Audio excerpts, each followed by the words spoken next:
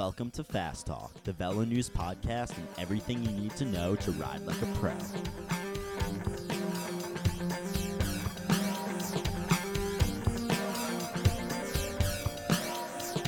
Welcome to episode 94. We're in the same room. Nice to be back in Boulder with you. And we should I got actually 2 emails about this, about the axe murderer.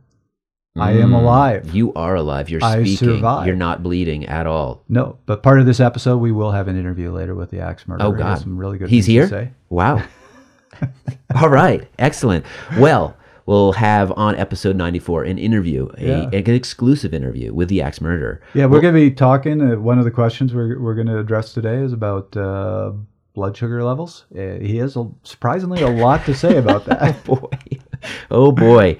Yes. So you've hinted at what we're going to talk about today. We're going to talk about bonking and different ways your body responds to fasting or not being fasted, and glycogen levels and all of that. We're going to talk a lot about goals, ambitious goals, mindset, how to set goals. And finally, we're going to talk about, a little bit about one of our favorite subjects, the polarized approach, and how much variance you see throughout the season. We've been seeing a lot of questions from our listeners. We love it. By email, by voicemail. We want more. Please send them to us. We've got an email address, fasttalk@fastlabs.com, and we've got that Google voicemail system set up for you to call us and leave a voicemail. The number is 719-800-2112. And I love the fact that 2112 is a palindrome. Hey, there we go. Anybody else love palindromes? I don't even know what a palindrome is. Race car I always... is a palindrome. It's spelled the same forward and backwards. Okay. Bob, mom, dad. Those are simple ones. A really good one doesn't really make that much sense, but go hang a salami. I'm a lasagna hog. There's a palindrome for you. Boom. Drop the mic. Chris doesn't get out very much. We were actually talking before this episode. He's never heard of Baby Yoda. I have never heard. But he knows that palindrome. This is true. Baby Yoda. Yoda is like 1,000 years old. He was never a baby. Baby Yoda is 50 years old. Okay. So we've got a question from Carol in Rhode Island, and I'm going to read it to you. It came in via email. Sometimes I'll wake up in the morning and, without eating anything, go for a ride or a run and feel great, like I could do that ride or run a long time without bonking, despite the fact that I've not eaten in 14 hours or more.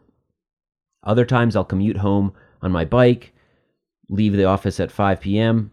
I've eaten, lunch 4 hours earlier. I've had a snack an hour before I leave the office. But halfway through my measly 45-minute ride home, I'll bonk. Why is this happening? Am I in a pseudo state of ketosis after being fasted all night, and therefore I'm burning more efficient fuels on my morning rides, whereas in my afternoon commutes, I'm glycogen depleted and suffering from a traditional bonk? What's happening here, Trevor? A couple things in that question that are really important to answer, to be able to give an appropriate answer. First one is, it's actually pretty hard to go into a state of ketosis. Remember that this is our body's emergency system. When you can't get enough glucose, this is the way it fuels the brain. Body doesn't naturally jump in and out of ketosis unless there's a need. So just sleeping overnight, not eating for 8 hours isn't going to put you into a state of ketosis. So that's not what's going on in the morning. That said, yes, you've usually overnight depleted your liver glycogen. You haven't depleted your muscle glycogen, so that's a little bit low. You are going to be burning a lot of triglycerides. They're going to be mobilized. Insulin levels are very low. So you are going to have an ability to really rely on fat for fuel if you get up in the morning and just get on your bike. Your body has become That sounds like a good thing. burning machine. It is a good thing. Now you have to be careful about what you do in the morning. And actually, so out of interest, I looked for some studies last night. Did find one where they looked at the effect of doing different types of interval work after fasting overnight. So they had multiple groups. They had groups that did more of a traditional threshold type workout, a group that did a sprint workout. And then the sprint workout group was divided into those who just did the sprints fast, so they didn't do anything special. They just woke up in the morning and then did the sprints without eating. Another sprint group that consumes a carbohydrate drink before doing the sprints. So the things they found were the group that just got up, went and did the sprints, you saw a real drop in their peak power. Sure. You couldn't put out that big power.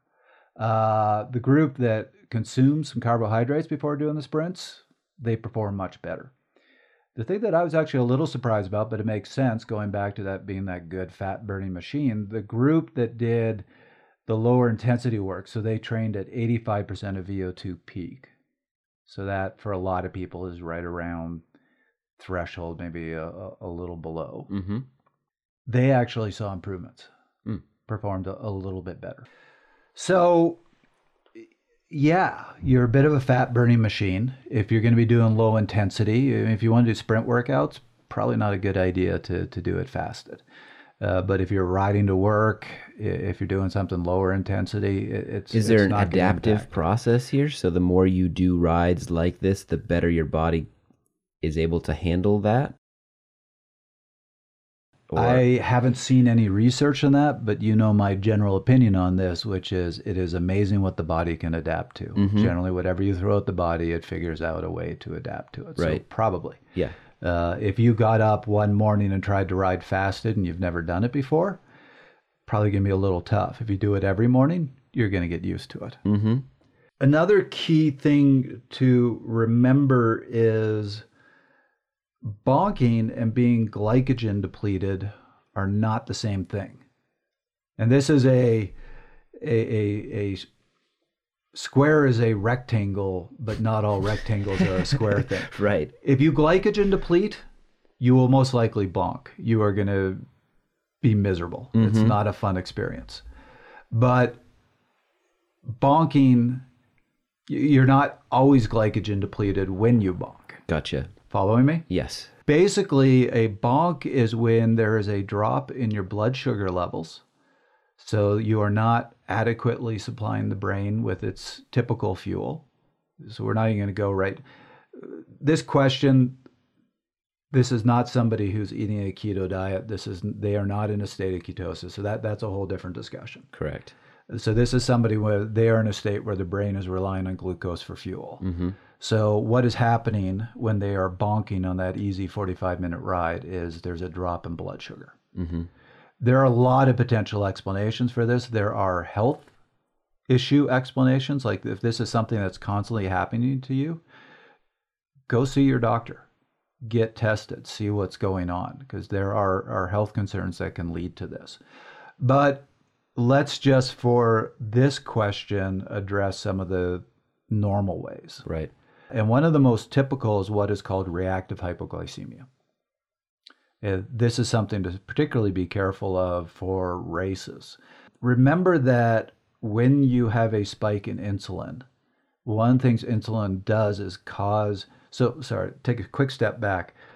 All the cells in your body on their own are not able to take up glucose from the blood unless there is a stimulus. They have what's called a transporter called a GLUT4 transporter.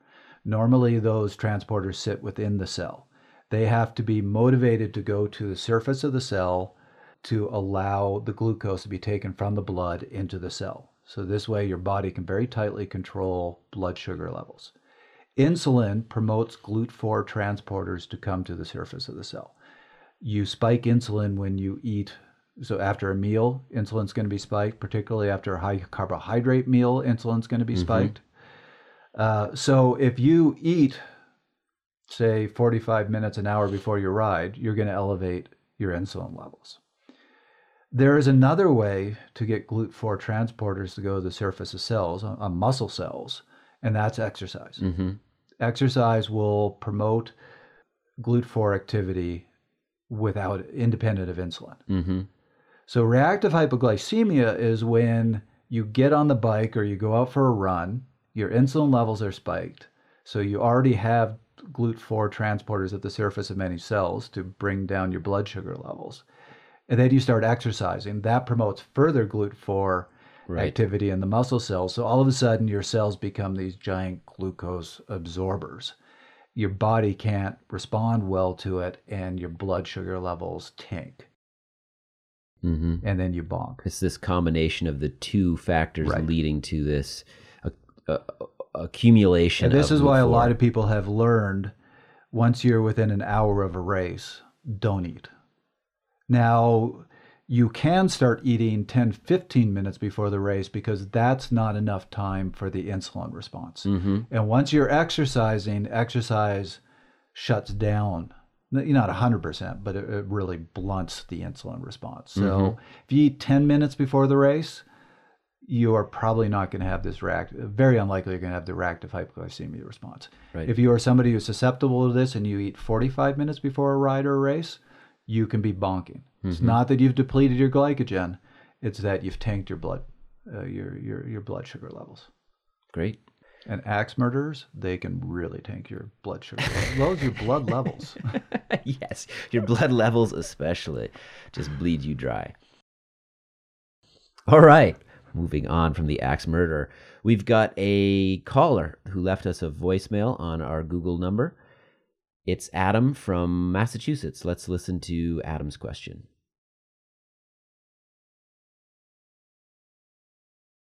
Hi guys, this is Adam Shayevich from Boston, Massachusetts.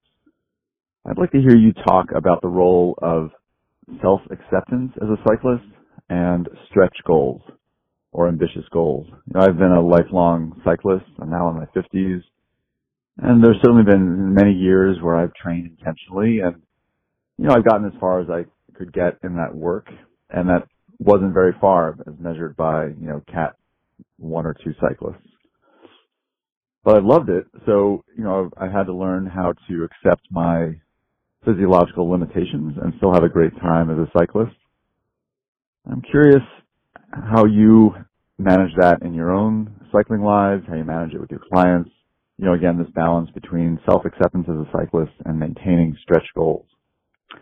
Thanks, and best of luck with the new a really project. interesting question, Adam, and I have a few points that I'd like to address. First of all, if you set ambitious goals, and you're like me, someone who's very task-oriented, my brain, and hopefully others out there who are task-oriented, their brain sort of naturally begins to fill in these gaps, how to get from where you are to where you want to go. Create this staircase that takes you to that goal. Now, that's, of course, assuming that it's a reasonable goal.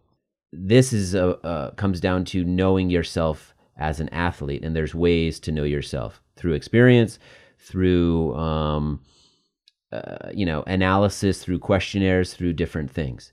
Knowing what is achievable helps you understand whether it's ambitious and achievable or easy to achieve. So there's different parameters there. Too small, and you'll sort of easily get to it, and you won't get that true sense of achievement, that true reward from striving really hard to meet a goal. Too hard, and maybe you just never get to where you want to be. You never hit that goal, and you get dejected. So you have to analyze things. You have to set appropriate goals for yourself. Again, to understand where is the appropriate place for that goal to be, I'm going to say, working with a coach is going to be invaluable for that.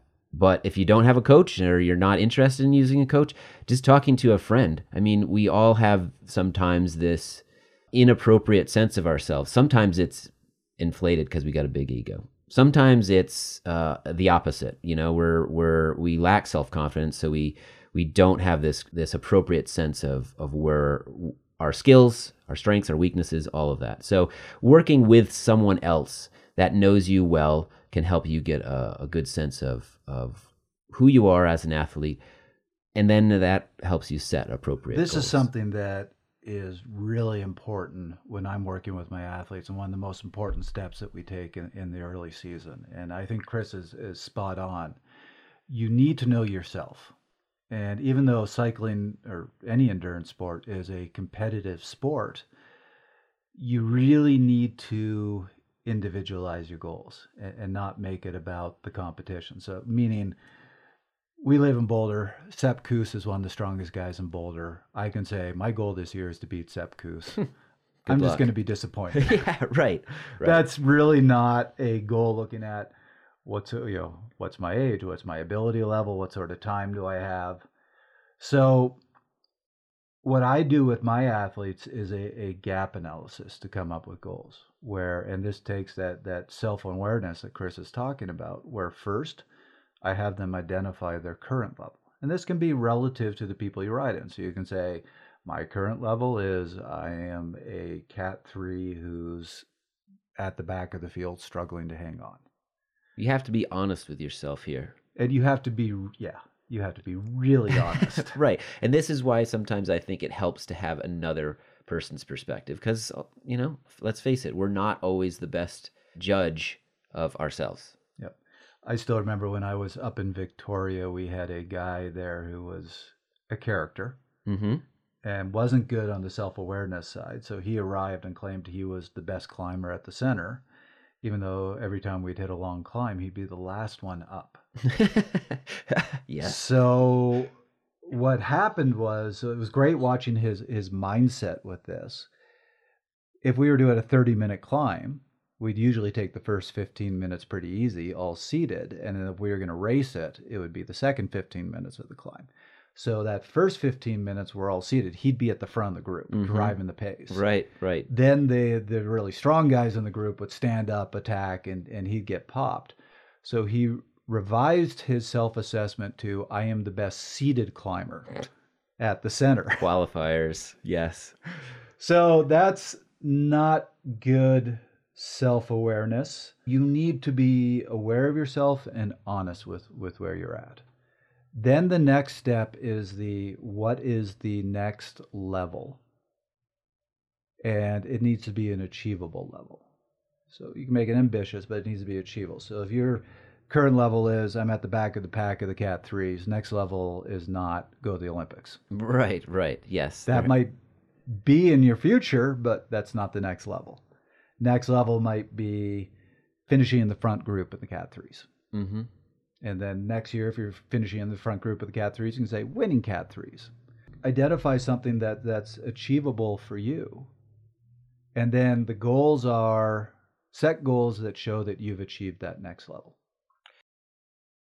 Right. That was one of the points I wanted to make, was creating goals that are not subjective. Like, for instance, creating a goal that is tied to a metric rather than a result, because as we all know, bike racing, there's factors that are out of our control.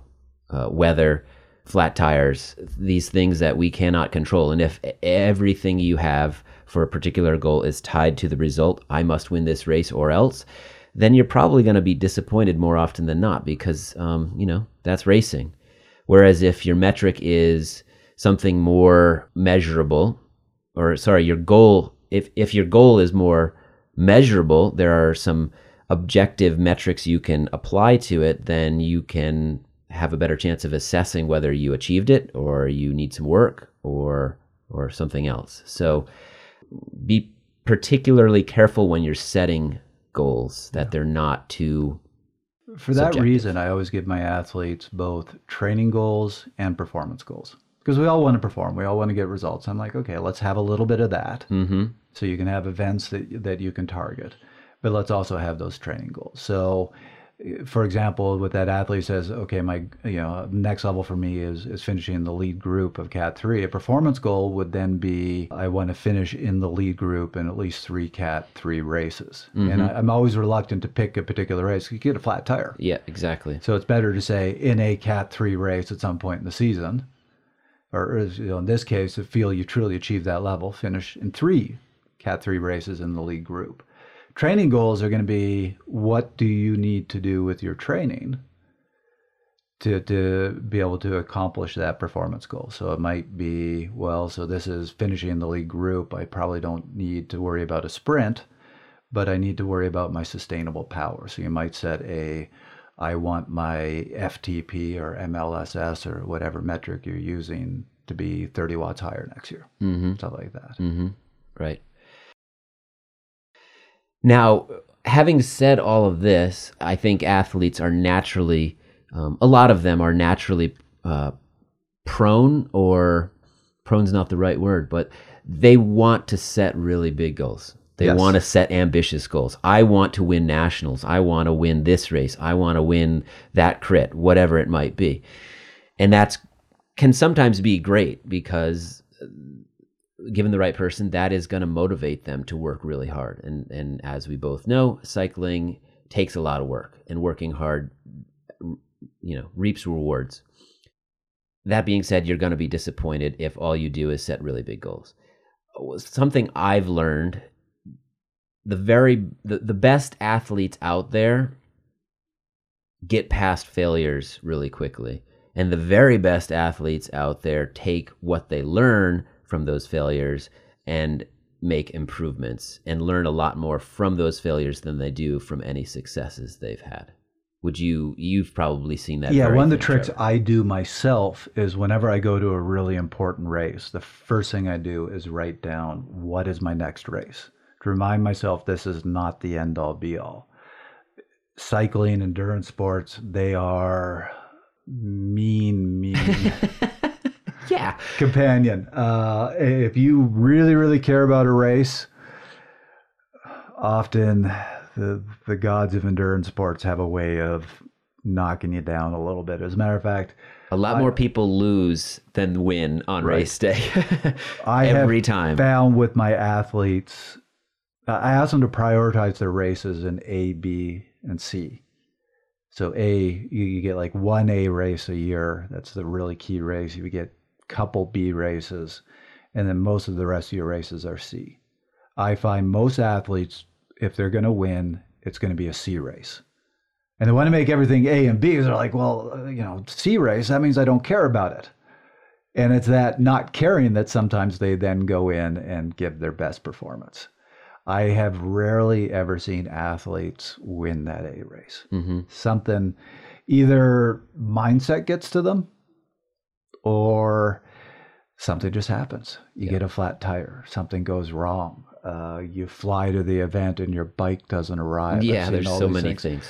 The worst example I've ever seen of this was a friend, Erin Willock, who and the story of her getting to the Olympics it would just make your jaw drop what she went through. Right to when she got the Olympic selection for 2008, one of the other women who did not get the selection sued her. And instead of spending the month before the Olympics preparing for the event, she spent it in court. Right. So it's this unbelievably tough journey. She got to the Olympics. The Olympic course, she was a climber, fantastic climber. The Beijing Olympics had a big climb right near the finish. This was a race tailor-made for her. She hit that climb going into the finish, 7th wheel. She was in place for probably getting a medal. It was raining. A woman from a less experienced country who didn't know how to handle this sort of pace, this sort of knocking the shoulders, that sort of thing, panicked, slid. So she was riding on the painted line in the rain, crashed, took Erin out. That was that. That was that. Yep. And I remember talking to Erin afterwards, and the only thing she said to me was, I will never target a single event like that again. I've made this mistake. Like 2 seasons ago in cyclocross, I didn't care about any race except nationals. I said to myself, and this was the season I said, hey, Trevor, I'm taking it seriously this year. Will you work with me? Will you be my coach? Yes, I will work with you, Chris. Let's do this. I'll teach him for getting me as his coach. I had an incredible season. I was winning everything. Honestly, it didn't matter to me. I don't want to come off like an arrogant person or anything, but I had done that before with less training. Those races that particular season were not my goal. It was nationals. I had come in 2nd, 3rd, 4th, 5th, and 6th at nationals. I said, like this is, I want to do this thing finally. And I tied everything to that. Show up on race day. Conditions are miserable. This is for those out there who are listening. It's Louisville. I'm just not the greatest in certain conditions. We don't have tremendous mud. It just wasn't my day. I was a little off, and I came in 7th instead of the first place that I hadn't gotten before. I got the 7th place that I haven't gotten before. It was the last place I wanted to be, and it sucked really bad. You tie everything to that. You put all your eggs in one basket. You break all the eggs, like that's what happened. Well, what happened? I didn't even race cyclocross this year. And I'm not saying it was directly tied to that particular event, but it had a big impact. It had an you impact. were depressed after that nationals, and you basically didn't touch a bike for a long time. Right, exactly. So ambitious goals are great. Just make sure they're not too ambitious. They're not tied to something that is out of your control in a way that a particular one single race. The more I have seen with athletes, the more I discourage targeting a single event. I don't care what the event is. I don't care if you're going to the Olympics. Right. It's get to the Olympics, still write down what your next race is. Right. Yep. Because you just don't know what's going to happen. It's worth mentioning too, we did an episode on mindset. We talked about task-oriented versus goal-oriented athletes and approaches. For those that want a little bit more on that, check out episode 55. All right, our final question for today's episode comes from Norway, from Rikard Osmundsen. I'm 48 and have been commuting for almost 10 years and have been training more regularly for the last 2 years. I like the polarized approach. I don't race, but I try to train as if I did. From all I've learned, there is one thing missing with polarization, and that is variation throughout the year. When I hear about the sweet spot approach, there is a lot of talk about base, build, race specificity, and the structure seems very easy. When it comes to talk about polarized training, it is all about below LT1 and above LT2 and the distribution between them. I would love to hear about using polarized training throughout the whole year when it comes to variation and specificity.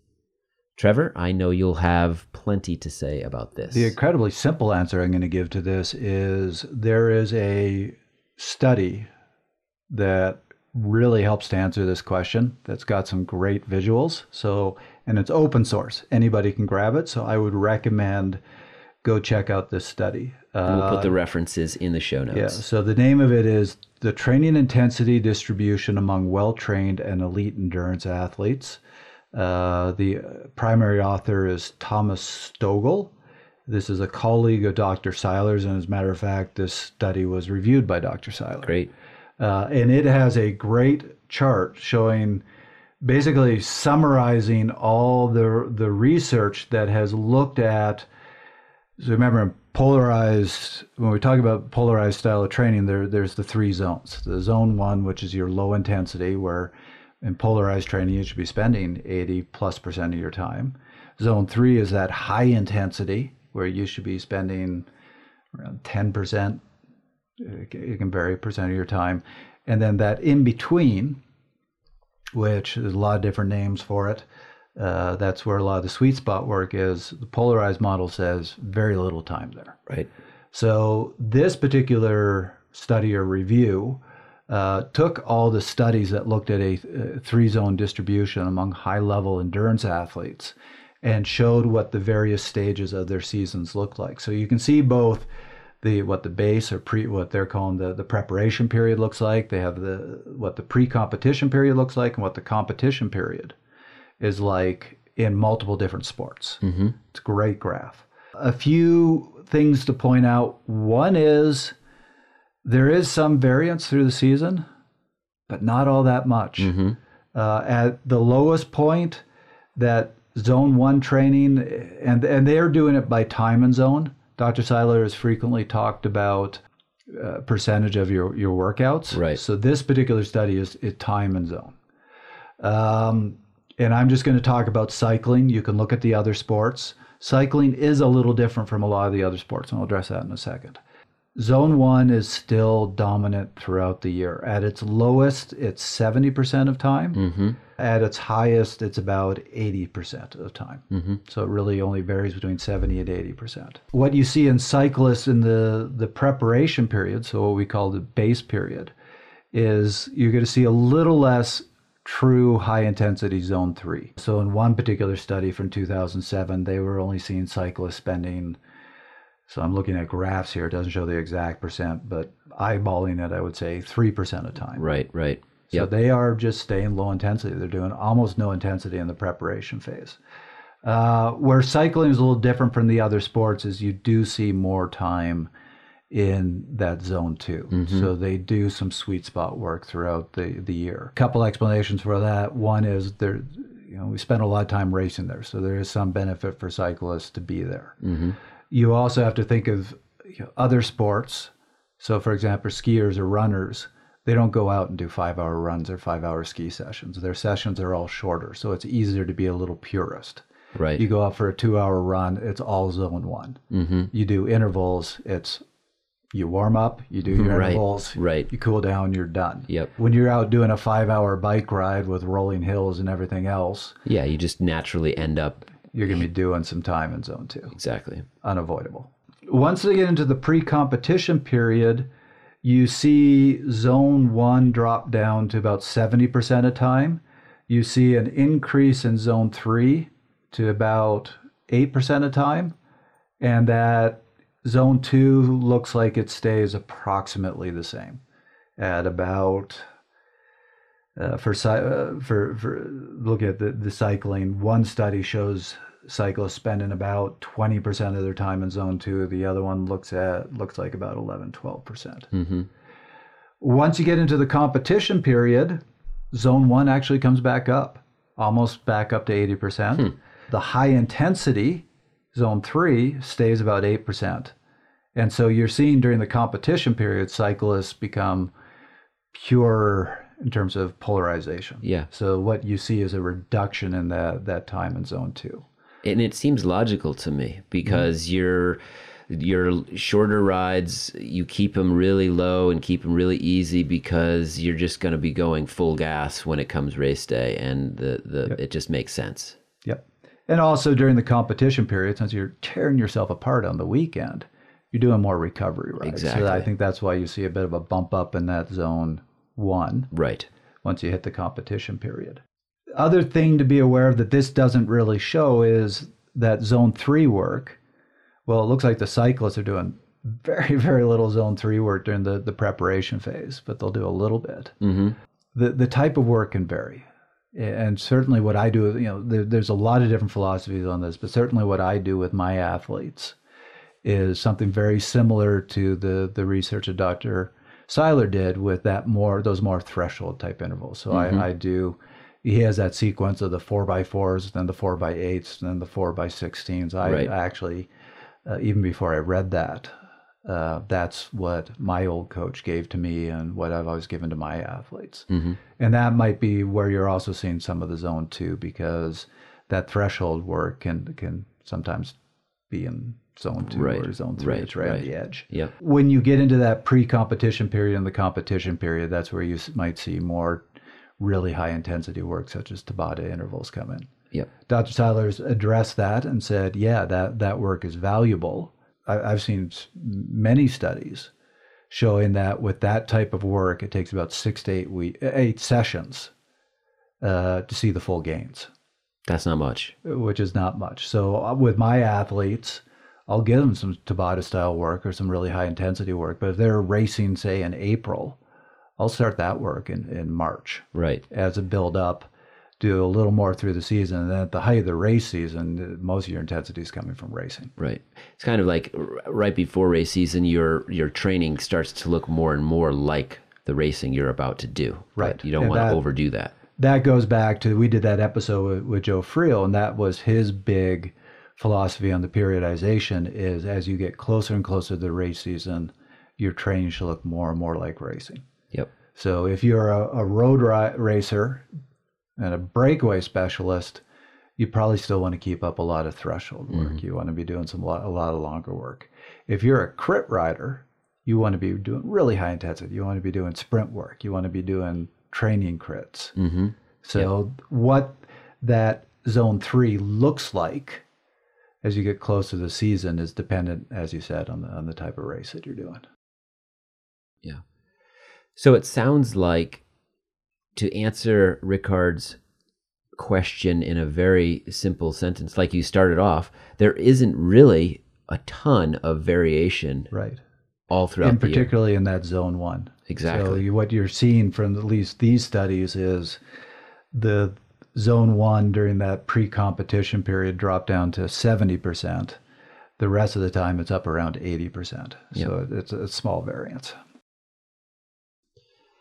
And it's definitely worth noting for those of you out there who have not already listened to our previous episodes about the polarized approach. We have some great episodes with Dr. Seiler, who is sort of the person who has popularized that approach and done a lot of research in the field.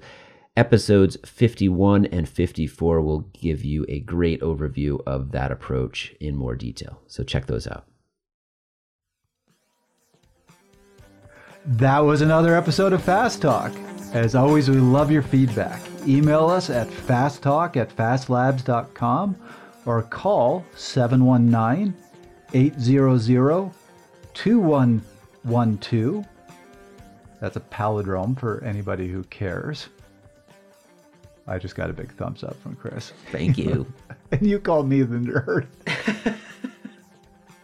Again, that's 719-800-2112, and leave us your questions in a voicemail. And if we answer it on the show, we will play your question. Subscribe to Fast Talk on iTunes, Stitcher, Spotify, SoundCloud, Google Play, or wherever you prefer to find your favorite podcasts. Be sure to leave us a rating and a review while you're there. The thoughts and opinions expressed in Fast Talk are those of the individuals. For Chris Case, the Axe Murderer, I'm Trevor Connor. Thanks for listening.